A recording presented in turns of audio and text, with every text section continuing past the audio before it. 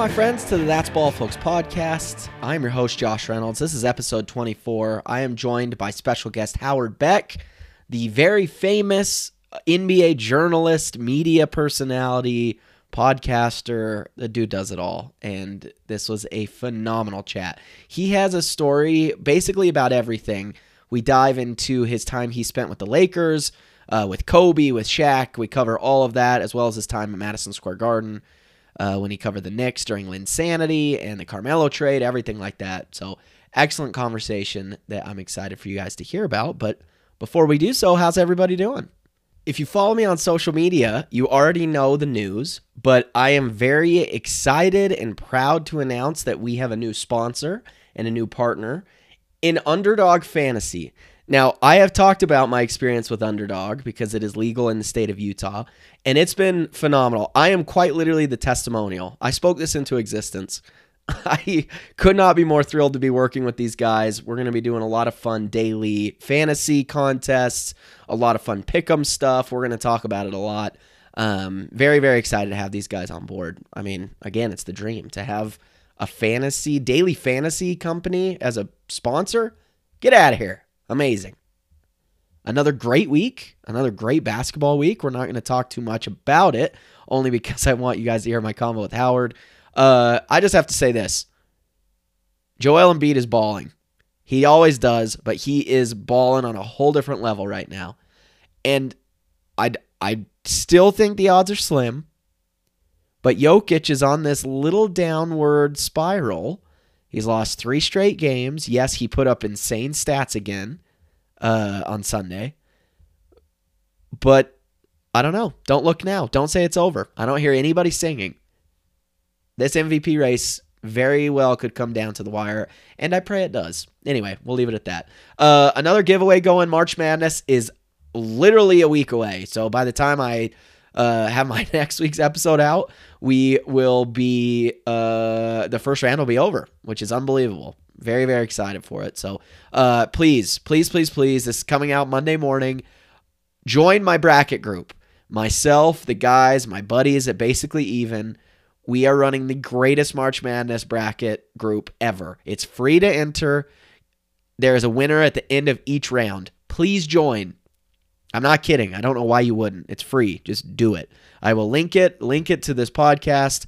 It's going to be amazing. Anyway, without further ado, let's dive into my conversation with the one and only Howard Beck. Let's go. Man of the hour. He's got it figured out. Too sweet to be sour. Today, I am lucky enough to be joined by one of the legends. Former host of the Full 48 podcast and co-host of the Crossover podcast. He's written for literally everybody. Sports Illustrated, Bleacher Report, the New York Times, LA Daily News. A legend in the sports media world and a legend in the basketball world, Mr. Howard Beck. Howard, how's it going, my friend?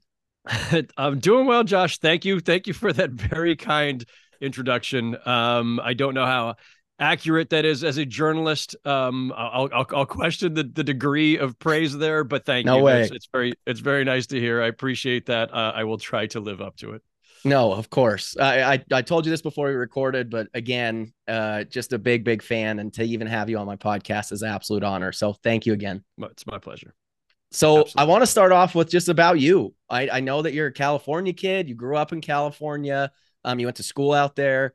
Tell us a little bit about your childhood and kind of what made you decide, and when did you kind of discover that you wanted to cover basketball?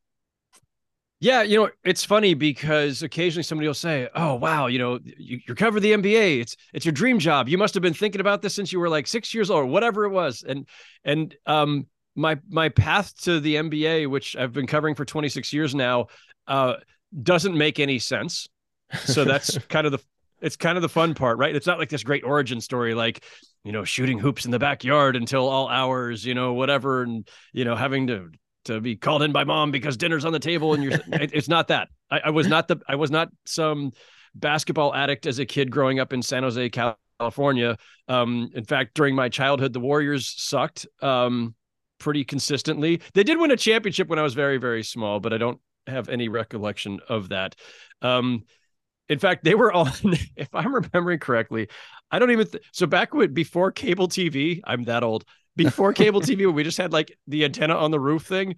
Like the Warriors weren't even on like one of the major channels. They were on like one of the fringe channels. They might have been on UHF instead of VHF, which terms that your listeners will like be like, what the is he even talking about? Can I curse on your podcast? By the way? Yeah, you're good.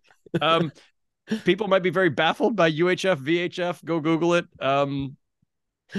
So I grew up, my peak sports fandom was in the 80s, early teens to teen years.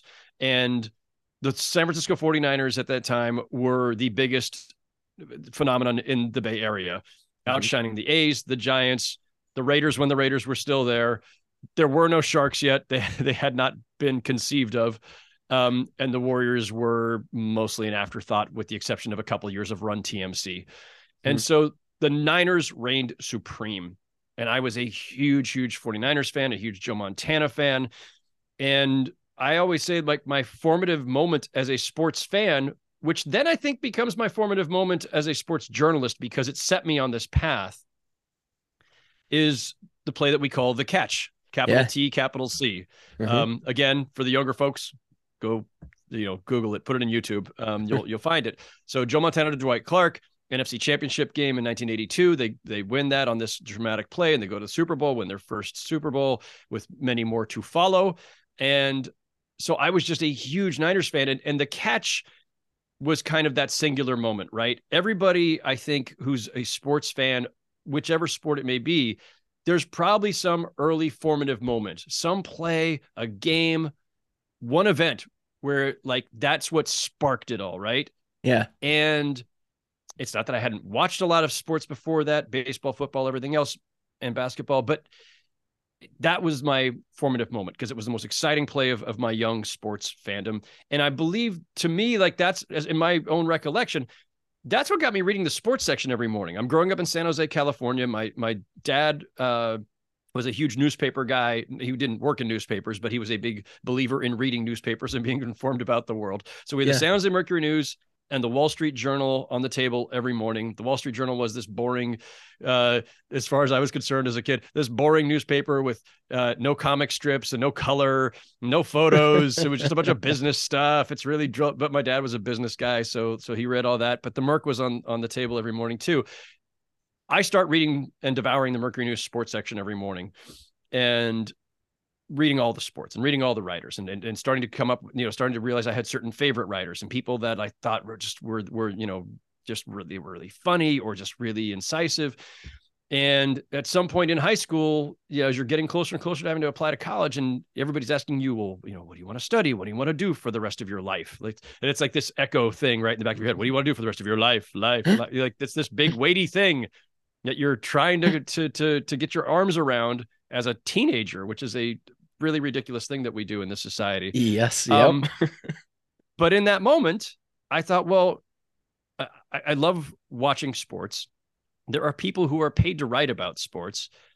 I'm a decent writer. I get good grades on my papers in class or whatever. And I'm like, people get paid to go to the game and then write about it. Well, that sounds ridiculous.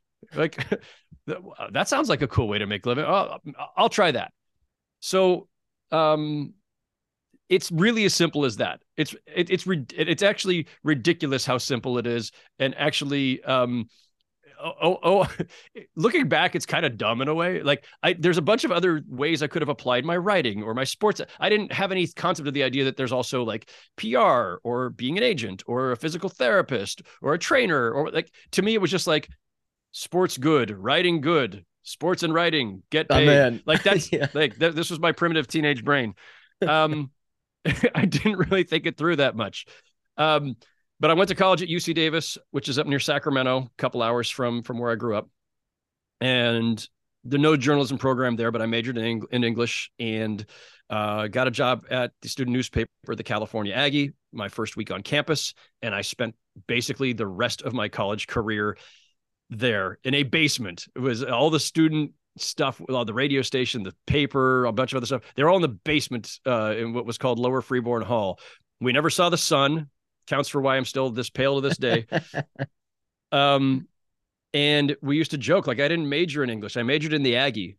I didn't, I majored in the college newspaper. I had Yeah. college professors who were constantly bitter with me because they knew that I was constantly turning everything in late because I had risen through the ranks. I was, eventually like sports editor, and then city editor, then editor in chief. And so they gave me a lot of latitude, especially because at least it was writing oriented that I was spending all this time. It was a Yeah. 5 day a week print newspaper, by the way.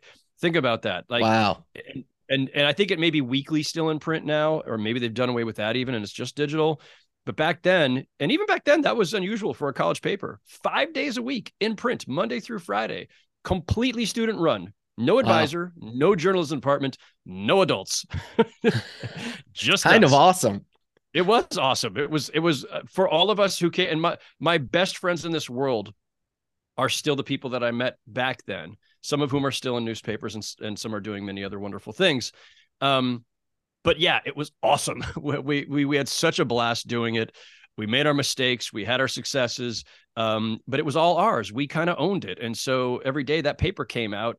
In newsrooms, this is kind of a cliche, a newsroom cliche, where like it's the daily miracle, right? Because you Mhm. start with nothing, and then by that night, there's a bunch of stuff running off the presses, and it all just kind of came together. Everybody went out and they wrote their stories, they reported, they wrote, we edited, got the photos and figured out how the page is designed and all this stuff, and boom, and then you start it all over again the next day. And it was a phenomenal experience. I loved every minute of it. In some ways, it's still one of the greatest periods of my life, looking back.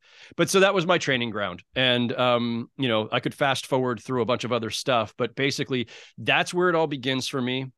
I did spend a bunch of years both in college and immediately after college toggling between being a news writer covering like City Hall and Uh-huh. sports, because I would periodically get sick of sports, or writing about sports, and feeling like this is not as important and I should do news because news Yeah. is really important. Yeah. Um, and in 1997, while I was where I was in the midst of a 5 year span of covering news, uh, my buddy Mike Anastasi, who I'd worked for at the Davis Enterprise in Davis, California, he had been the sports editor there. He had gone on to become the sports editor of the Los Angeles Daily News. We'd been out of touch, I think, at that point for a while too. Calls me out of the blue and says, and I'm 2 hours up the road at this point, working in Ventura, covering City Hall. He says, our Laker job opened up. Would you have any interest in coming back to sports and maybe covering the Lakers? And at that time, I didn't think I was ever going back to sports.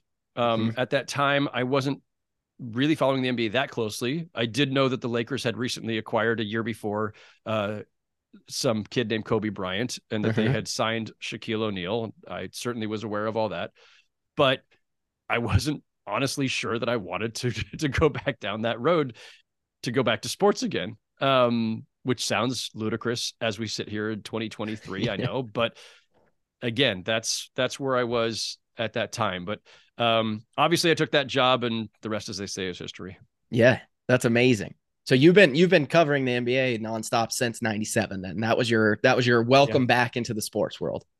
Yeah. And the learning curve was steep, but I had some great people I worked with and worked for, and I had great beat writers who were very experienced, who were very generous with their knowledge and their time and showing me the ropes. Scott Howard Cooper at the LA Times was, a veteran NBA reporter at that time. And he's my competition at that moment, but was also an early mentor, and showing me like, here's how to travel, by the way, Yeah. here's what you do on the road. Here are the cities where you need a rental car, and the cities where you just take cabs, because there was no Uber and Lyft back then.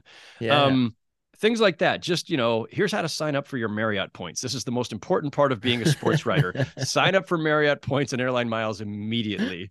And then get the credit cards so you can really accrue a lot more. So like guys like Scott Howard Cooper and the late great Mitch Chortkoff and many others, kind of showed me the way. And then, yeah, like I really enjoyed it. I got some momentum. I figured out the landscape. I figured out my voice for, because that's part of this too, in terms of your writing. And yeah, it's funny. Like you do something like this thinking, well, I'm going to go try this. I have no idea if this is going to work. I have no idea if I'm going to flame out. I don't know if I'm built for this or not, but my dream when I was a kid was to be a sports writer, a traveling sports writer, a beat writer who went to home and road. I was thinking at that time it'd be the NFL, Yeah. 16 games, not 82, Yeah. different sport. But I after deciding in my own head that I was maybe done with sports forever, this opportunity that you really can't turn down comes along, and you just don't know if it's going to work. So, you do what you should do in this life, right? Yeah. If it looks intriguing and challenging and potentially rewarding, you plunge head first, and you just see where it goes. And it worked out okay. 26 years later, here I am. I'm still doing it. So Yes, I would say so. Thank goodness you decided to take that plunge. And obviously, hindsight, like you said, you knew that, okay, the Lakers had drafted this young kid. Shaq's a big name. He's coming to LA. Like, I'm sure those help. But I mean, what was that like to go from the newsroom, then all of a sudden, okay, I'm doing this. I'm covering the Lakers. Not only am I covering the Lakers, but now I'm surrounded by, I mean, Shaquille O'Neal is one of the biggest names in the whole league at that point. And when we use that phrase larger than life, like he is in every sense of it, literally, figuratively, everything, that is one of those uh those moments that has stuck, right? A lot of stuff blurs over time, right? But I remember my first introduction to the Lakers. They're doing training camp that year in Palm Desert, which is out near Palm Springs, Southern California. And they're at, I think it's called College of the Desert, junior college out there. And that's where training camp was. I have not met anybody yet. I think I'd met Del Harris at Summer League. I'd gone out there after I got hired to just go chit chat with him. I'd met Jerry West, who was then still the general manager or team president, whatever his title was at that moment. I had not met any of the players. And I walk into that gym, and the first time you say hello and shake hands with Shaquille O'Neal, like you're just in awe. And not because he's a celebrity, but it's just, holy crap, this person is big. You know it from TV, but it's not the same as when you first meet somebody like that in person.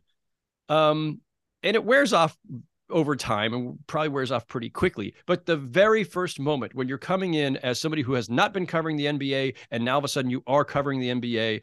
Hello, hi, my name is Howard Beck. I'm the new beat writer for the LA Daily News. It's nice to meet you. And he shakes your hand and your hand disappears. And you're looking up, craning your neck, and it's just it's a little like just physically overwhelming in the moment. And in your head, all you could think is like, I cannot believe I'm talking to this person who is this large, that this somebody like who's built like this even exists. And the rest of it is not, like, yes, there is an element of when you're covering sports, you are covering these global icons. They are celebrities. And one of the first lessons you learn, and it's not even really a lesson, it's just kind of the thing you do. You get used to it. You get used to it quickly because that's what the job calls for. You're not there to be a fan. Yeah. You're not there to stand there in awe.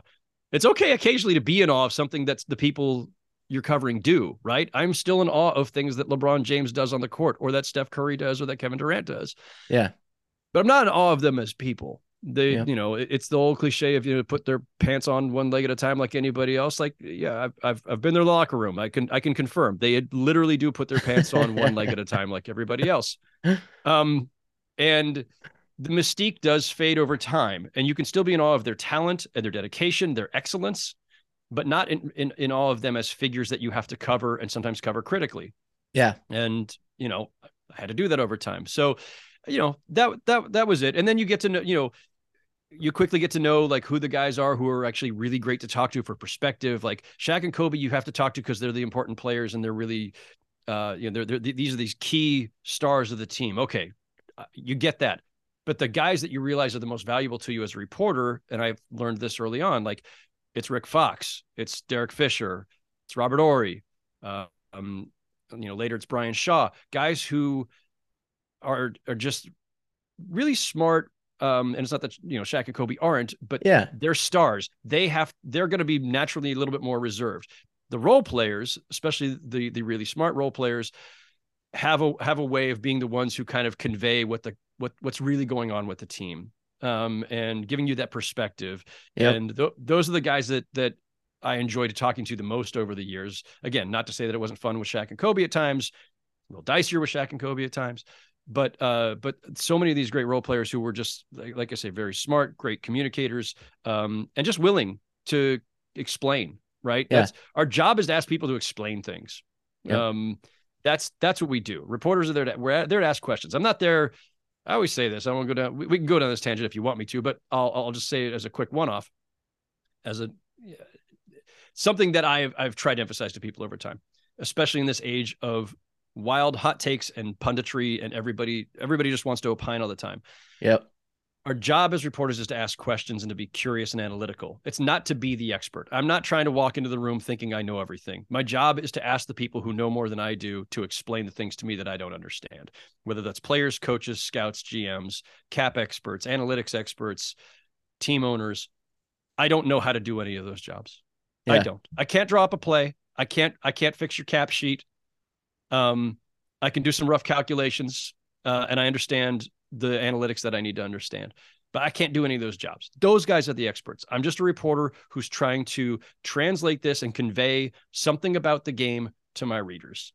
That's perfectly put. That is, I love that. So just to touch back on what you said too, just about the role players and being in your job as a journalist, the Sixers came out to Utah not too long ago. I was able to kind of go back in. It was my very first experience doing it by myself of like, okay, I'm in this. So to your point, yes, everybody wants to hear from James Harden. Everybody wants to hear from Joel Embiid.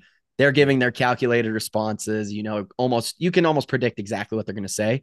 And then Shake Milton walks in the room. I ask him a question. He gives me the perfect breakdown, a totally different perspective of it.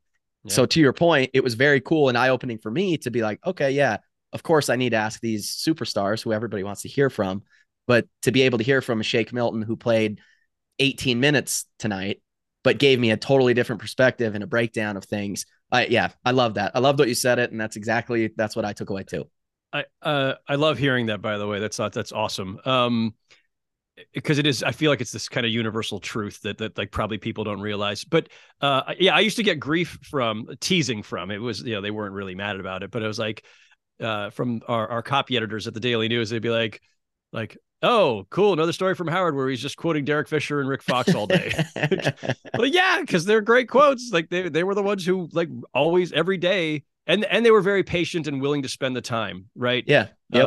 When it comes to the stars, time is up at a certain point, but Fish would just sit there for 20 minutes. If we still had questions, he would just keep talking. He's a great talker and he was great at explaining things and was very patient and willing to do it. So I love it. That's so funny you said that, but I love how you broke that down. I mean, that's exactly right. In today's world with all these insane hot takes, and I think social media just amplifies all of that.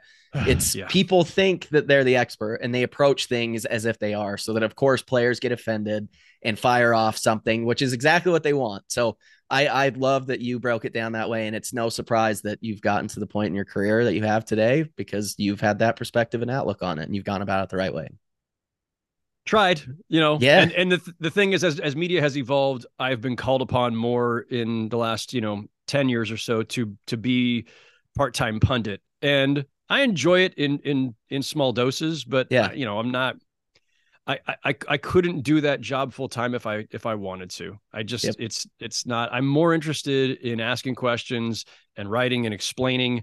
And yeah, occasionally, obviously I've been, I've had my own podcast, a couple different ones that I've been featured on over the last, whatever it's been, 7 years or something, 8 years since we've first started the full 48, went back when I was at Bleacher Report, but yeah, I enjoyed that. And I've done a bunch of NBA radio. I'm a part-time contributor with NBA radio. I enjoy it in doses. It's fun to talk about the game. And I have some opinions, but I am not a take machine.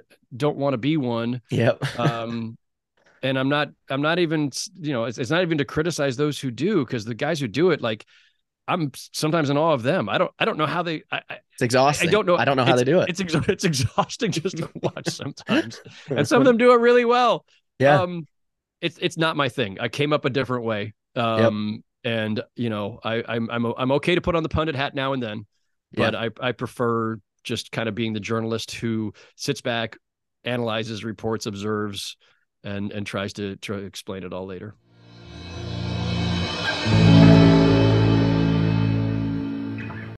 Okay, friends, we're several episodes in, and by now you know I'm a huge fan of Griffel's Plasma.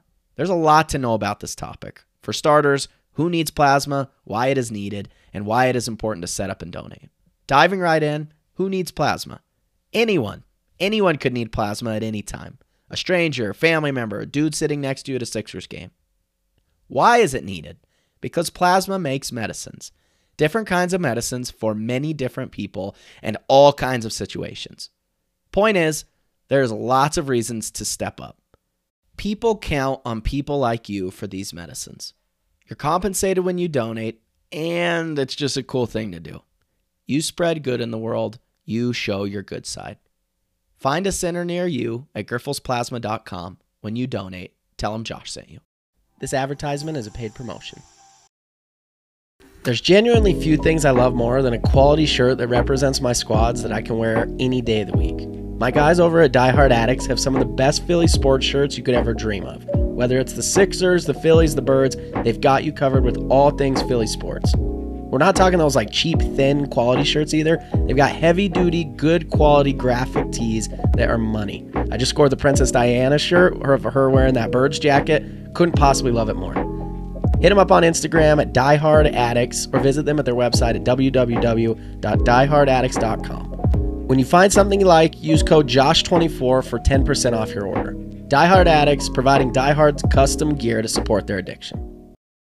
Are you sick of spending time caring for your lawn? Have you spent too much time mowing it or even just keeping it alive? Are you tired of wasting resources and money watering it? If you are like me, the answer is yes to all of those. You should consider artificial grass. Beehive Turf out of northern Utah will transform your yard into looking beautiful all year round. Check out Beehive Turf on Instagram. Give them a call today for a free quote. Beehive Turf, take the sting out of caring for your lawn.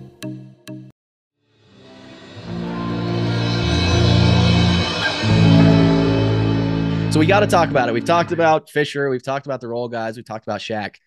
Your article, The Making of an NBA Icon, you wrote it about Kobe, I believe the day that we found out about Kobe's passing.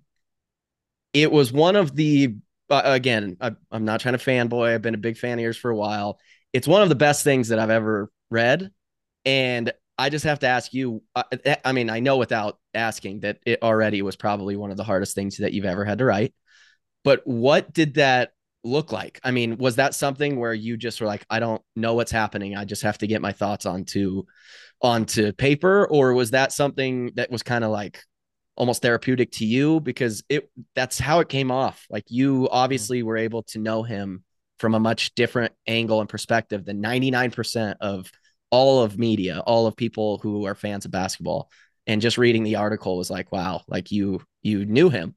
What was that like for you? And obviously we don't have to dive too deep into it because it was a terrible day, everything, but I just love to hear your thoughts on that. No, thank you. And thank you for the kind words on that column. Yes, it was the hardest thing I've ever had to write. I mean, there are a lot of stories that are challenging because of the scope of the story or the sheer number of quotes that I had that I was trying to jam in, or the length of time certain stories took, or the much amount of research. Like, there's all these other ways in which a story might be quote unquote hard, or challenging. But that was by far the hardest thing I've ever had to write. And I'd written other kind of either memorial, remembrance type pieces or obituary type pieces about other people that I had known on some level. That happens when you cover anything. When you're a reporter, eventually you're going to have to write about somebody who died, who you had covered at some point in some walk of life.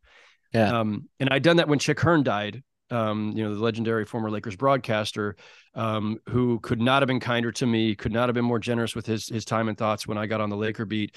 And when Chick died, at that time, I thought it was the hardest thing I'd ever had to write, because that was the first time I ever had to write about somebody that I knew who had died. It wasn't like I was close with Chick, but I had a very, a lot of warmth for the man, and he had been very kind to me. And so it was tough. That was a really tough day, but Kobe was a different thing entirely because, I met Kobe. I'm 29 when I start covering the Lakers, and Kobe is 19. And while I wasn't, 10 years is a good long span, but I felt a better connection to him than I did a lot of the other players or some of the older players for whatever reason. And as I've often said, and as I wrote in that column on the day he died, like it was a different Kobe that I met in 1997. It wasn't the Black Mamba. That guy didn't exist yet. Yeah. And a lot of the defiance and the edginess and the harder exterior that he developed over time as a sort of defense mechanism or as a way to kind of power through all the things that he went through with Shaq, or in trying to rebuild the Lakers into a champion again, or obviously, the sexual assault case in 2003-04. These are all things that I think kind of reshaped him in a way in the back half of his career. And I always say, like, and I wrote it in that column, I think, like, I didn't know the Black Mamba. Like, obviously I still knew Kobe in those years, but I was in New York by then. Yeah.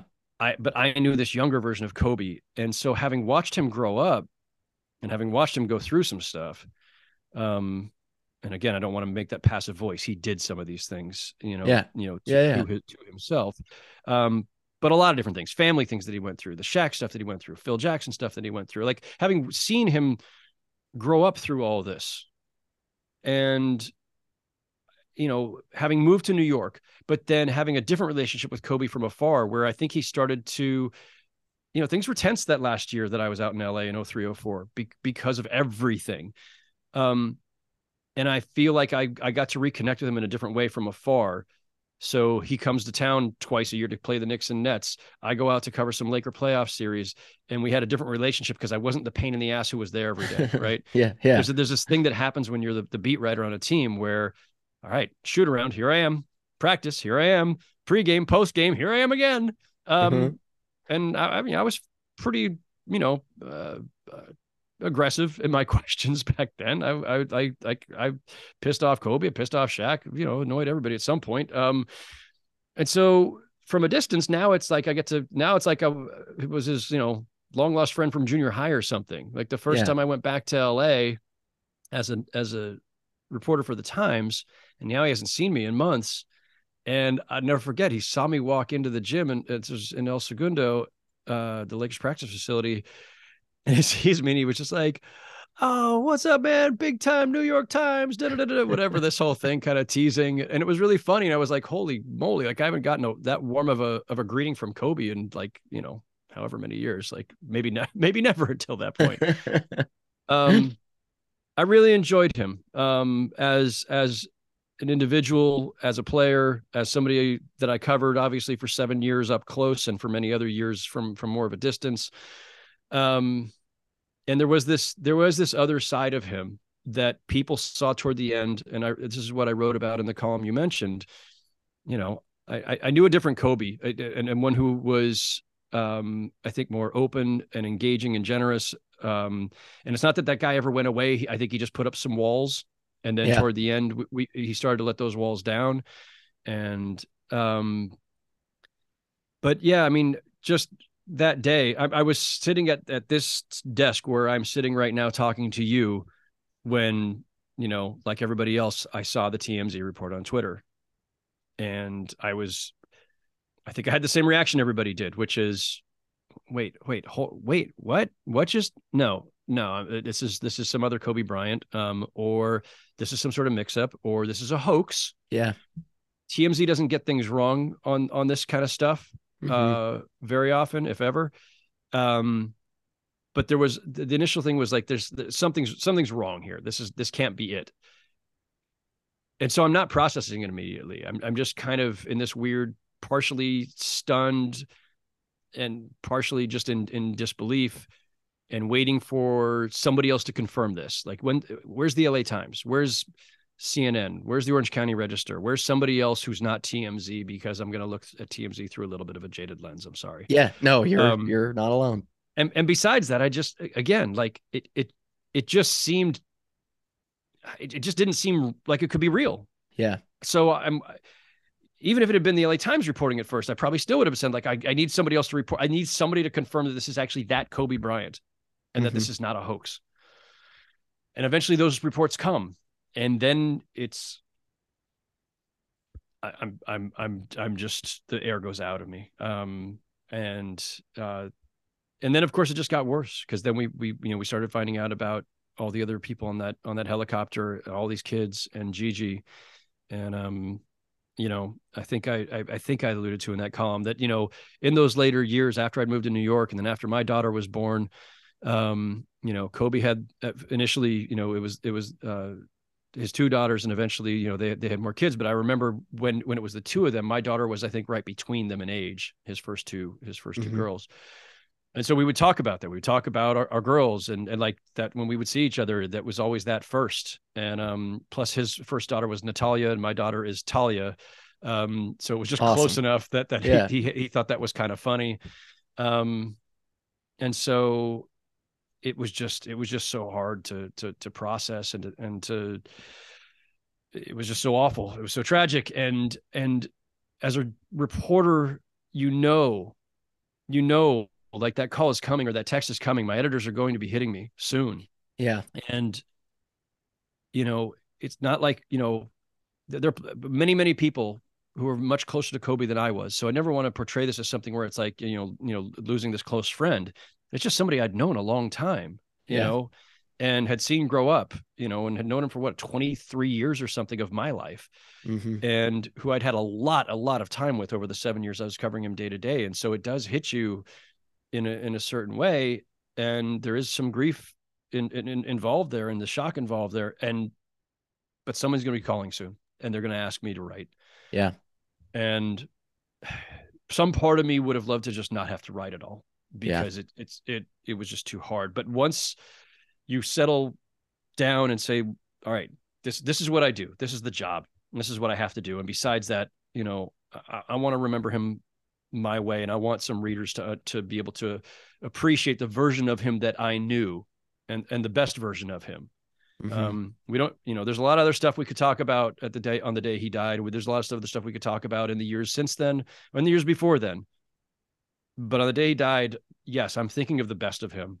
And that's what I want to convey. Because I think I did get a little bit of insight into him that not too many people, or certainly basketball fans who had never met him, hadn't gotten to see. And Yeah. so that was the goal that day. Well, you nailed it. Again, I'm not just saying that. It was I think it was weird. I've never experienced anything like that. Like everybody goes through loss, everybody has people close to them pass away, but like to have this icon that I had never met before, and I think 99% of people who loved Kobe, they've never met before.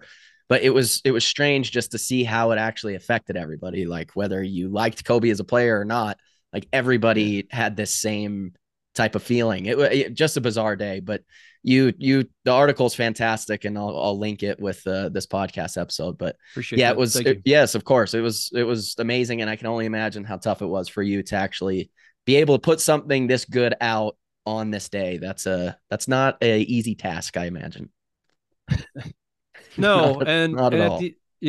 the look, you want to be proud of everything you write, everything you put under your byline. You want to have invested enough of yourself that you feel like this is something that people will enjoy or learn from, or just glean something from. And like I say, there's a part of me that didn't want to write the day at all. I absolutely believe that was the hardest thing I've ever had to write. I am proud of that column. Like Yeah. there are not too many of my own stories where I'll go back and like pat myself on the back. I felt good about what I wrote that day. And it the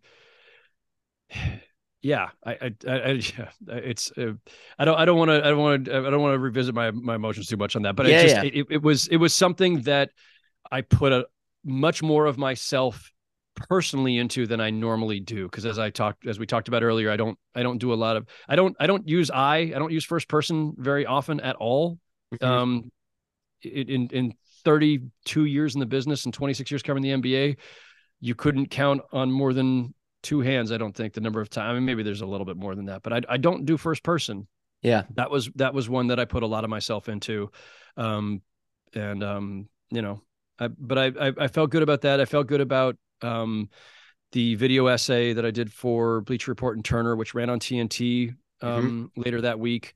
I was very proud of that, and there was an incredible team of people working with me on that from Bleacher Report who just did incredible work, helping me with the script, putting together all the video, you know, and so yeah, look, something like this happens. It's awful, and you just try to honor that person the best way you can. And with that column and the video essay, I felt like I did that.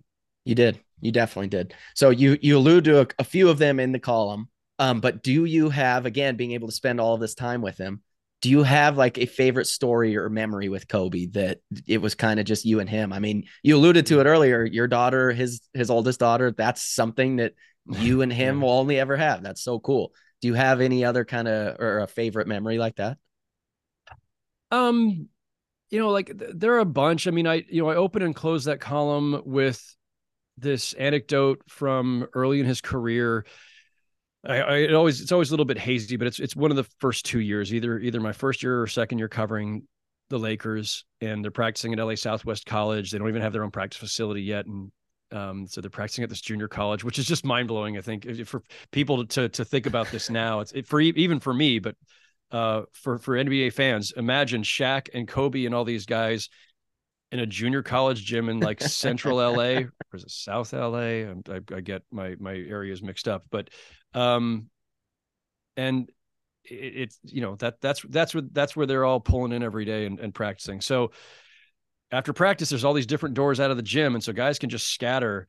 And Kobe would meet with us very regularly, like considering where he and this was even after he became a big star. And at that time, he's like a star, but he's not quite at that level yet. Kobe was really good to the media in those early years, and for most of his career, frankly. But those early years, he was great with us. We talked to him almost every day. But sometimes you're talking to somebody and your back is turned, and so like talking to Del Harris or talking to Robert Ory, and on that particular day, I think it was Rob, and I hear from behind me, "Hey Howard, you need me today." And I turn around and it's Kobe, and he's gonna leave the gym, and he could have just left the gym. And I'm sure somebody would cynically look at it and go like, that's him trying to butter up the media or whatever. But like, that's just not how. He didn't need to do that back then. Yeah. Everybody loved Kobe back then. And besides that, like it wasn't the burdens weren't as high, the expectations, everything else. There was nothing to try to manipulate. He just was somebody who was very courteous and I think enjoyed the back and forth with us. And I think it was I think I let him go that day because like he's generous with his time and we don't need to wear him out every day. Yeah. So but it's little moments like that. There was a day we were in Memphis. I think it was pregame, and we're just shooting the shit in the locker room, and he had just filmed this really cool commercial. It wasn't the one where he jumps over the car. That was later. But there was one where like I think he like jumps like from half court or the length of the court or something. I can't even tell you if it was a Nike commercial or who it was for. But it's the appearance of flight basically. And so and I remember him telling me a little bit about some of how they did it and then saying, "Hey, listen, don't write it, but it was really cool. Here's what we did." It was just like little moments like that where you're, the tape recorder's off, the notebook's in my back pocket or at my side, and we're just talking. I think I included in that column. I often reference the one where, early on, I think it was my first year on the beat. So his second year with the Lakers, where we're sitting in the locker room at the Great Western Forum where they used to play. And, there's golf is on the TV in the locker room. And I sat down, plopped down next to him to ask him about whatever, or just to like, just to chit chat.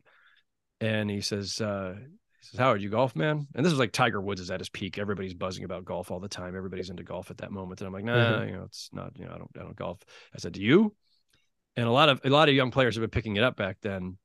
And he says, "Nah." It goes, it was something to the effect of, I don't know the quote from it. It was something like, I could never play something that I couldn't perfect or something like that. And I said, "Oh, and you can perfect basketball?" And he was like, "Oh, absolutely." That's so Kobe awesome. loved the word absolutely, which was a very Kobe word to have as a go-to word. Cause like when it comes to basketball, there's nothing that he couldn't do. Like can you do this? Can you do this? Can you do that? Yeah, absolutely. It's going to be absolutely to all that. Of course he's going to think in absolutes when it comes to what he could do in basketball. That's fantastic. That is so good. Again, you being able to connect with them, like you said, Mike's away, pen and paper down, just you and him, guy to guy. That's so cool. And that was one, by the way, real quick, just as a reporter anecdote, that was one we are just talking. I'm not recording him. I'm not jotting anything down. And the first time I used that anecdote in print was like 2 years later Yeah. from memory. So yes, the quote is kind of reconstructed from my own head, but the moment was really embedded in my head, and I always kind of knew like someday I'm going to use this as a cool anecdote about Yeah. this perspective into Kobe. And I used it for the first time during the 2000 finals when they were playing the Pacers, and Kobe has that incredible game 4 where Shaq fouls out, it goes into overtime, and Kobe carries them to this really critical win while playing on his ankle that was so badly sprained that he had to skip game 3. Yeah. And so on the off day between games 4 and 5 now, we're all doing perspective pieces on what this signature game meant for Kobe and his young burgeoning, resume and legacy, or whatever. Legacy is too heavy of a term for that early on, but you're trying to put in perspective. And so I'm now trying to come up with the things that are unique that I can write that nobody else can. And so I think that was the first time I used that anecdote about the golf thing. Perfect timing. It was great. Yeah. So you've interviewed literally anybody and everybody under the sun, anybody who any basketball fan would want to hear from. Just barely at All-Star Weekend, you had Karl Malone, Allen Iverson on there. The Malone piece was fantastic because he hasn't spoken to anybody outside of his family in years and years. Do you have a favorite interview or somebody who you've interviewed throughout your career where you're like, yeah, that was awesome? I mean, there are a lot. There are a lot, and I've covered a lot of stars over the last 26 years, but the ones you get to know are the ones that you're covering day to day. Those are the ones you get to know the best, right? And so, as a beat writer covering the Lakers for 7 years, as a beat writer covering the Knicks for 9 years, with a slight detour to the Nets for a little bit of that. Those are the guys you get to know best, right? So I knew Shaq and Kobe and all those Laker teams better than I knew, say, Kevin Durant or Steph or LeBron or whatever. But those last 3 guys I mentioned are all guys that I've gotten a chance to have one-on-ones with, either briefly or, sidling down the hallway, or in Steph's case, I've had, several one-on-ones with him over the years for various features, because the Warriors have been obviously that big of a deal. And Steph is great and very generous with his time. And Raymond Ritter, the legendary Hall of Fame PR person for the Golden State Warriors, has always been great about making sure I can get some time with Steph or Draymond, Awesome. Clay, those guys. That team is so much fun to cover. I kind of want them to go on forever, though I know they can't. Partially because they're so much fun to watch, and partially because they've always been so great to deal with, and I enjoy writing about them a lot. Yeah. But in terms of, like, I can't possibly name one. The story I think I probably most often reference was the headline was The Brotherhood, and it was about LeBron James and Carmelo Anthony. I did this for Bleacher Report back in like 2015, 16, somewhere in that range. I had always been fascinated, especially after Carmelo came to New York and I was still on the Knicks beat, by the fact that Carmelo and LeBron had this kind of funny friendship / rivalry. They're same draft class, 2003, drafted a few spots apart. And even though Carmelo was, drafted a couple spots later, coming into that draft, anybody who was alive during that time would remember there was this actual debate, not about who would go number 1. Everybody knew LeBron was going to be number 1. But the secondary debate was, but who's going to have the better career? Uh-huh. And a lot of people thought Carmelo would have the better career because he was the more natural scorer. He was more polished. He had just led Syracuse to the national championship. LeBron, okay, sure, he's awesome, but he's coming straight from high school, and he's more of back then it was always, he's more Magic than Michael. He's more about being a playmaker than a scorer. And so their trajectories, diverge eventually. But I always thought, what's it like to be these two in this weird kind of, and especially at that time, by then LeBron's won his first 2 titles. But no one had ever really explored that. And I thought, and I didn't know LeBron really. Like, I'd had a few, I don't think I'd ever even talked to him one-on-one before that. Uh-huh. But I knew Carmelo enough. And I was told by somebody in LeBron's circle, of broadly speaking, if you get Carmelo, LeBron will talk. Because if Carmelo's talking about it, LeBron will definitely talk about it. Not that he wouldn't have been willing otherwise, but just like, that's the linchpin. This is the way to go about it. And so that was a very good piece of advice. And so I went to Carmelo, and Carmelo was like, sure, yeah, let's do it. So I talked to Carmelo for like a good half hour, which I don't know how many half-hour interviews Carmelo Anthony was doing back then. I felt pretty fortunate just to get that, but he was enjoying it.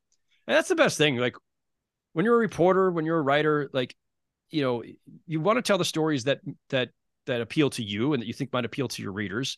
Yeah. And you hope that when you go to the people you're writing about, that they're just as interested in doing this, right? And Yep. sometimes they are, sometimes they're not. And there's but Carmelo just like lit up at this idea, and he was so willing to talk about his friendship and where they first met and how it grew over time, what it's like to be friends and rivals at the same time, and watching each other evolve in different places and different situations and all this. And so yeah, sure enough, I get Carmelo. I go back to my conduit to LeBron, and I say, look, Carmelo talked. I got him. We talked for 30 minutes. And it took a couple months, but I finally got my time with LeBron. I was told it would be 15 minutes. It was 30. Because again, LeBron was having such a good time talking about it that So he awesome. that that and it was, and that's what made it enjoyable for me too. Like, cool, I've got this guy talking about something that appeals to him so much that he wants to just keep going. And Yeah. nobody interrupted us. Thank you, thank you, Cavaliers PR. Everybody was just like, no one's going to tell LeBron to stop if he wants to keep talking anyway. He's LeBron. But Yeah. and it was funny too because he had, those garbage cans that are like the square ones where the hole to throw in the garbage is on the side, so the Yeah. top is solid. Uh-huh. There was one of those sitting in the Cavs practice facility, and LeBron had just kind of hopped up on top of it and was sitting on top of it for most of the interview. And then I knew the interview was over when there was this one last little quip where we had talked about the Banana Boat crew and about how he wants someday to all play with all of them. And Uh-huh. he goes, who knows? We'll see. And it was this kind of chirpy little like, we'll see. And then he smiles, hops off the garbage can, and walked off. And I love the way that story came out. That was another one where, one of the few being hypercritical of myself, but that's one of the few where I'll look back. There's always things that I'll look at and go like, I should have done this differently. But I was proud of that story. I had a lot of fun with that one. And so, yeah, I think that answers the question of most memorable. Yes, I think so. That's pretty awesome. Like you said, there's the list of people who've got to speak with both Melo and LeBron for that extended period of time, and not just speak with them that long, but actually have them engaged and excited. That's pretty awesome. That is very, very cool. It was fun. So you went from LA to New York, covering the Lakers to the Knicks. I want to know, do you have it? I mean, you were there during that awesome Melo years in New York when there was buzz. I mean, again, speaking just as a basketball fan, I think I can safely say for fans league wide that the league is more fun. Basketball is more fun when the Knicks are actually good, when basketball in New York and these bigger cities is actually fun. And there was a buzz about the Knicks during this time when they traded for Melo and at the time you were there. Do you have a favorite memory from your time covering the Knicks? So those were a lot of really bad years overall, right? Like, there was a 23-win season with Larry Brown and just outright dysfunction, and everybody's at war with each other. Larry Brown's at war with Marbury. Marbury's at war with Larry Brown. Marbury's at war with Isaiah. Isaiah's at war with Larry Brown. Everybody just hated everybody, and it was just constant drama. And there's a certain perverse allure to that as a reporter, because it's great material, right? Like, it's great stuff to write, but like, it's also wearing. It's really, like the negativity and the kind of cloud over that team. I always say I have no rooting interest whatsoever. I'm not emotionally invested. I don't care who wins and who loses. And at the end of each night, the end of each game, I don't feel any differently about, me, the world, life, the universe, whatever. It doesn't matter. The results don't matter to me at all. But being in an environment where it's that dour all the time kind of wears on you after a while. Like, it's not pleasant to be around. And so there were a lot of bad years and not a lot to look back and go, oh, I'm so glad I was there for fill in the blank. That said, there was this incredible excitement and energy around Carmelo's arrival. But even a few months before that, after I'd been here, so I started covering the Knicks in 2004, and it was 2010. So 6 years, 6 pretty bad years before Amari Stoudemire decides to sign with them, pulls on a Knicks hat and says, the Knicks are back, baby. And that was a moment. And for New York, that was a moment. Like, however people might feel about Amari now and the way his Knicks career went and how quickly things went south and his knees and everything else, Amari has this incredible charm and charisma about him. And he puts on that hat and says, the Knicks are back. And like, this city just like swooned, right? And he Mhm. was an exciting player too. Yeah, And so those first few months of what was briefly the Amari Stoudemire era before it became the Carmelo era, they were um, good. They were good they were before the good. Melo trade. Yeah, they were pretty exciting. They were starting to peter out a little bit. Amari's workload was pretty high, and so they got Carmelo. They never really reached the heights that they obviously hoped to reach. Um, but there were a lot of fun Carmelo moments along the way, and obviously that 54 win season, they go to the second round, the only time they've been out of the first round in 1,000 years. Yeah. Um, but but really, like if I'm making a list of like favorite memories of covering the Knicks, it's Linsanity. I mean, Oh, has to It's be. Jeremy Lin. Like the most unexpected, wild, surreal, exhilarating thing. Nothing has happened like that before it or since then. Yeah. Everything about it was just, so unexpected. And then it just keeps going. It's, first he's exploding against the Jazz, and then like he's dominating, against John Wall and the Wizards. And then he's beating Dirk Nowitzki and the Mavs. Then he's beating Kobe and the Lakers. And then the game winning shot. Like, I'm not saying these in order, obviously, but Yeah, like yeah. then the game winning three over Jose Calderon in Hmm. Toronto, and like oh my god, like when is this thing going to end? Like what Yeah. is going on here? And eventually it did. He had some knee issues that slowed it down. Teams started coming after him a lot harder. There was that part of it. Carmelo came back, and there was a little bit of a wrestling match for the offense, I think. Uh-huh. But I mean, you know, nothing in the NBA, much less just with a single team with the Knicks. Like nothing, there's nothing like that. So that's probably the best memory because it was just so unexpected and fun. It was amazing. There was nobody in on the planet who disliked what was happening. It was amazing. Everybody found themselves rooting for Incredible. this guy. Yeah, it's And this awesome. city just went crazy. There's like Jeremy Lin jerseys everywhere. All of a sudden, friends of mine who were not even NBA fans, who were only vaguely aware of the NBA, were all of a sudden were like Jeremy Lin fans overnight. It was Yeah. wild. That's so awesome. Yeah, that was a very very fun time. You being there in person covering it, I can only imagine. Yeah, Fantastic. So we'll end with this. Again, I can't even thank you enough for all of your time. of course. We'll get you out with this. I personally, again, I am nowhere near made it. I don't do anything like that, but I get a lot of DMs from people asking me like, "Hey, like how can I get started? Like you've got a podcast that's going somewhat well. Like what could I do if I want to get into the sports journalism or media world? What can I do?" And I always tell them, I'm like, "Hey, like just get started. Like do it now." Yeah. But again, that's coming from me. I am nobody. From the legend himself, what advice can you give somebody who is looking to break into this industry? I came up the very traditional route, and so I sometimes struggle with this question in the sense that the media landscape has changed so dramatically, both for good and bad, that it's sometimes I think difficult for me to give the right advice for how to get in 2023, right? Yeah. Like I start my career in 1991, and my sports writing or NBA beat writing career in 1997. And it's a much different place now. The good news is there are way more paths into this space, right? Before the internet, before blogs, before social media, before podcasts, there were really only a couple of options.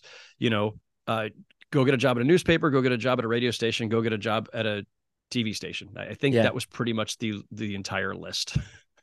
um, and then work your way up, and that's what I did. Like that, I started working at a small town newspaper with a circulation of 10,000, and I worked my way up to a slightly larger paper of 80,000 or 100,000, whatever the Ventura County Star was. And then I eventually got to the LA Daily News, which I think was 160,000 at that time. And then fortunate enough to go from there to the New York Times, which has a circulation of a lot more than that. Yeah. But I did it the old fashioned way, right? I just worked my way up from small newspapers to larger newspapers. And by the way, that path still exists. I know it sounds quaint and outdated, but it's actually still, frankly, the best training ground too.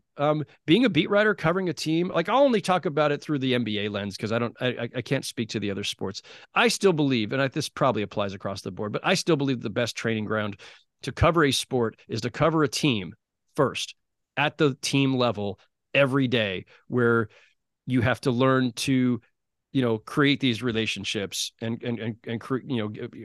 establish this rapport, learn the ropes, learn team dynamics, learn the ups and downs of an NBA schedule and how teams navigate them, from the travel to practices and shoot arounds and games, all of it.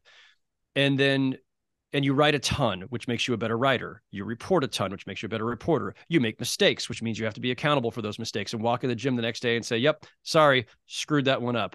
Or, oh, you're angry about this one thing I wrote? Tell me why. Huh.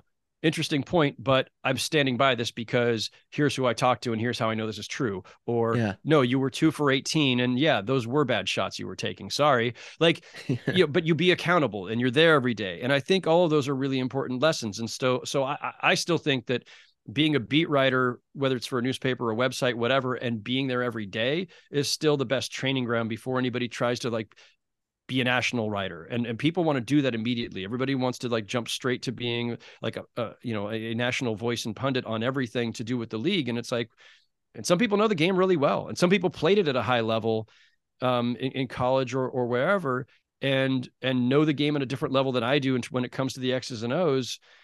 But trying to be a national voice right out of the gate without learning how to cover the league and what it means to be a reporter covering the league, it's never just about the basketball. It's like I said at the outset, I'm not an expert on basketball. I'm not an expert at anything. If I'm an expert at anything, maybe it's about it's reporting and writing, because that's what I do. And maybe I'm an expert at writing about the NBA, but I'm not an expert on basketball. Again, give me a whiteboard, I cannot draw up a play. Doesn't matter. I don't need to. I'm not a coach. But I think people need to focus on that other part of it first. What does it mean to be a reporter? What does it mean to be a writer? What does it mean to, or how do you go about creating this network of sources and relationships? How do you navigate all that? What do you do on the days that you might make a mistake, or that you said the wrong thing, whatever. All that's important. So that's not answering your question about how to get started, other than I think you had it right, in that you start by just doing it, right? Find a place to do it. And if nobody is going to hire you to do it, well, we do live in an era where everybody can just start a Substack or create a website, or create a following on Instagram or Twitter or TikTok. There are 1,000 different ways to cover the league now and to cover sports now that didn't exist when I started. You can find other ways in. When I was at Bleacher Report, I was fortunate enough to get to know Omar Raja, who was the founder of House of Highlights. Great dude. Omar is a kid in his 20s, early 20s, sitting at home in Florida, just creating content because he loves the game and loved the Heat, and starts putting stuff up, and he gets this following. And the next thing you know, House of Highlights is worth like $1 kajillion or something. And Turner Sports buys it. And Omar and I become teammates at Bleacher Report for a time. Not everybody can be Omar Raja. Not everybody could be Worldwide Wob or anybody else who has kind of come into the NBA space through different channels than what used to exist. But it just shows like there is, if you're creative and ambitious and passionate about what you're doing, you can find other ways in. And there's the traditional ways and many now what I would consider non-traditional ways that I guess I shouldn't even consider that, because it's just the world as it is now. But follow your passions, put your all into it. And if you want to be a writer, the only way to become a good writer is just to write a lot. It's all reps. It is all reps. But also, and these are things that all of us in the industry say, so they sound cliche, but it's just true. Find the people in the industry that have been doing this a long time, whose work you really appreciate, and that their writing speaks to you, and read them a ton. And then find some other people who write a much different way and read them a ton too, because you're kind of absorbing it all. It's all osmosis, right? Like whatever my writing style is, it's some combination of everybody else that I read growing up and through my years of covering the league, where I was every day checking myself against other people who had covered the same story and saying, did they get it better? Or did they do it better? Did I do it better? And then on the days they did it better, I'd go like, yeah, that's really good. Damn. All right, I should do it that way next time. And occasionally if I got it better, I was like, I got them today. And that's the thing. Like, you got to measure yourself, and you got to care about the writing enough to constantly want to keep improving it. Yeah. And it's not to say you're copying anybody else's style, but you can emulate, or you Yeah. can try to use it as an example of a different way into a story, or a different way to set up a scene. And so that's it. You just got to, constantly be curious and self-critical and keep working at it. I love it. I love that. Yeah. You're just, I like what you said. You're not emulating per se, but you're just you're absorbing all the knowledge to find your own voice. I think that's perfectly put. That was great. Howard, Thank you you. were the man. Truly, truly, I sound just like the biggest fanboy, but I cannot thank you enough for having taken the time with me. And it's an honor to have you on my podcast. Thank you. Thank you. No, Josh, thanks for having me. Thanks for the great questions, all very cool, thoughtful questions, which you can tell by the fact that I had very long answers. If they were, a good question is going to get a nice long answer. So you took me down some really great paths there. Enjoyed it a lot. Best of luck to you with everything, and thanks for having me on. Appreciate it. Thanks, Howard. I hope you enjoyed my conversation with Howard Beck. What a guy. Truly, that was amazing. And to hear those stories from his perspective and pick his brain was all-timer. Again, hope you have all had a fantastic week. The Mac McClung giveaway is closed. Congratulations to the winner. Keep an eye out for another giveaway. I'm going to be pushing this first thing Monday. Again, just a fun little way to give back. And again, I sound like a broken record. Join the March Madness bracket group with Basically Even, please. If you are even a fan of basketball in the slightest bit, you have to do this. You have to. Again, the link directly to the website in order to sign up. It's free, and it is linked below, no matter where you listen to this podcast. So, love you all. If you feel so inclined, please go ahead, rate, subscribe, review, do all that fun stuff. 1 star, 5 stars, I don't care. I just appreciate and love all of you. Hope you all have a fantastic week. Got an awesome guest lined up. A name that you, as a basketball fan, will recognize, and I'm very excited for you to hear that. But hope you all have a fantastic week. Be nice to each other. Love you all, and that's all, folks.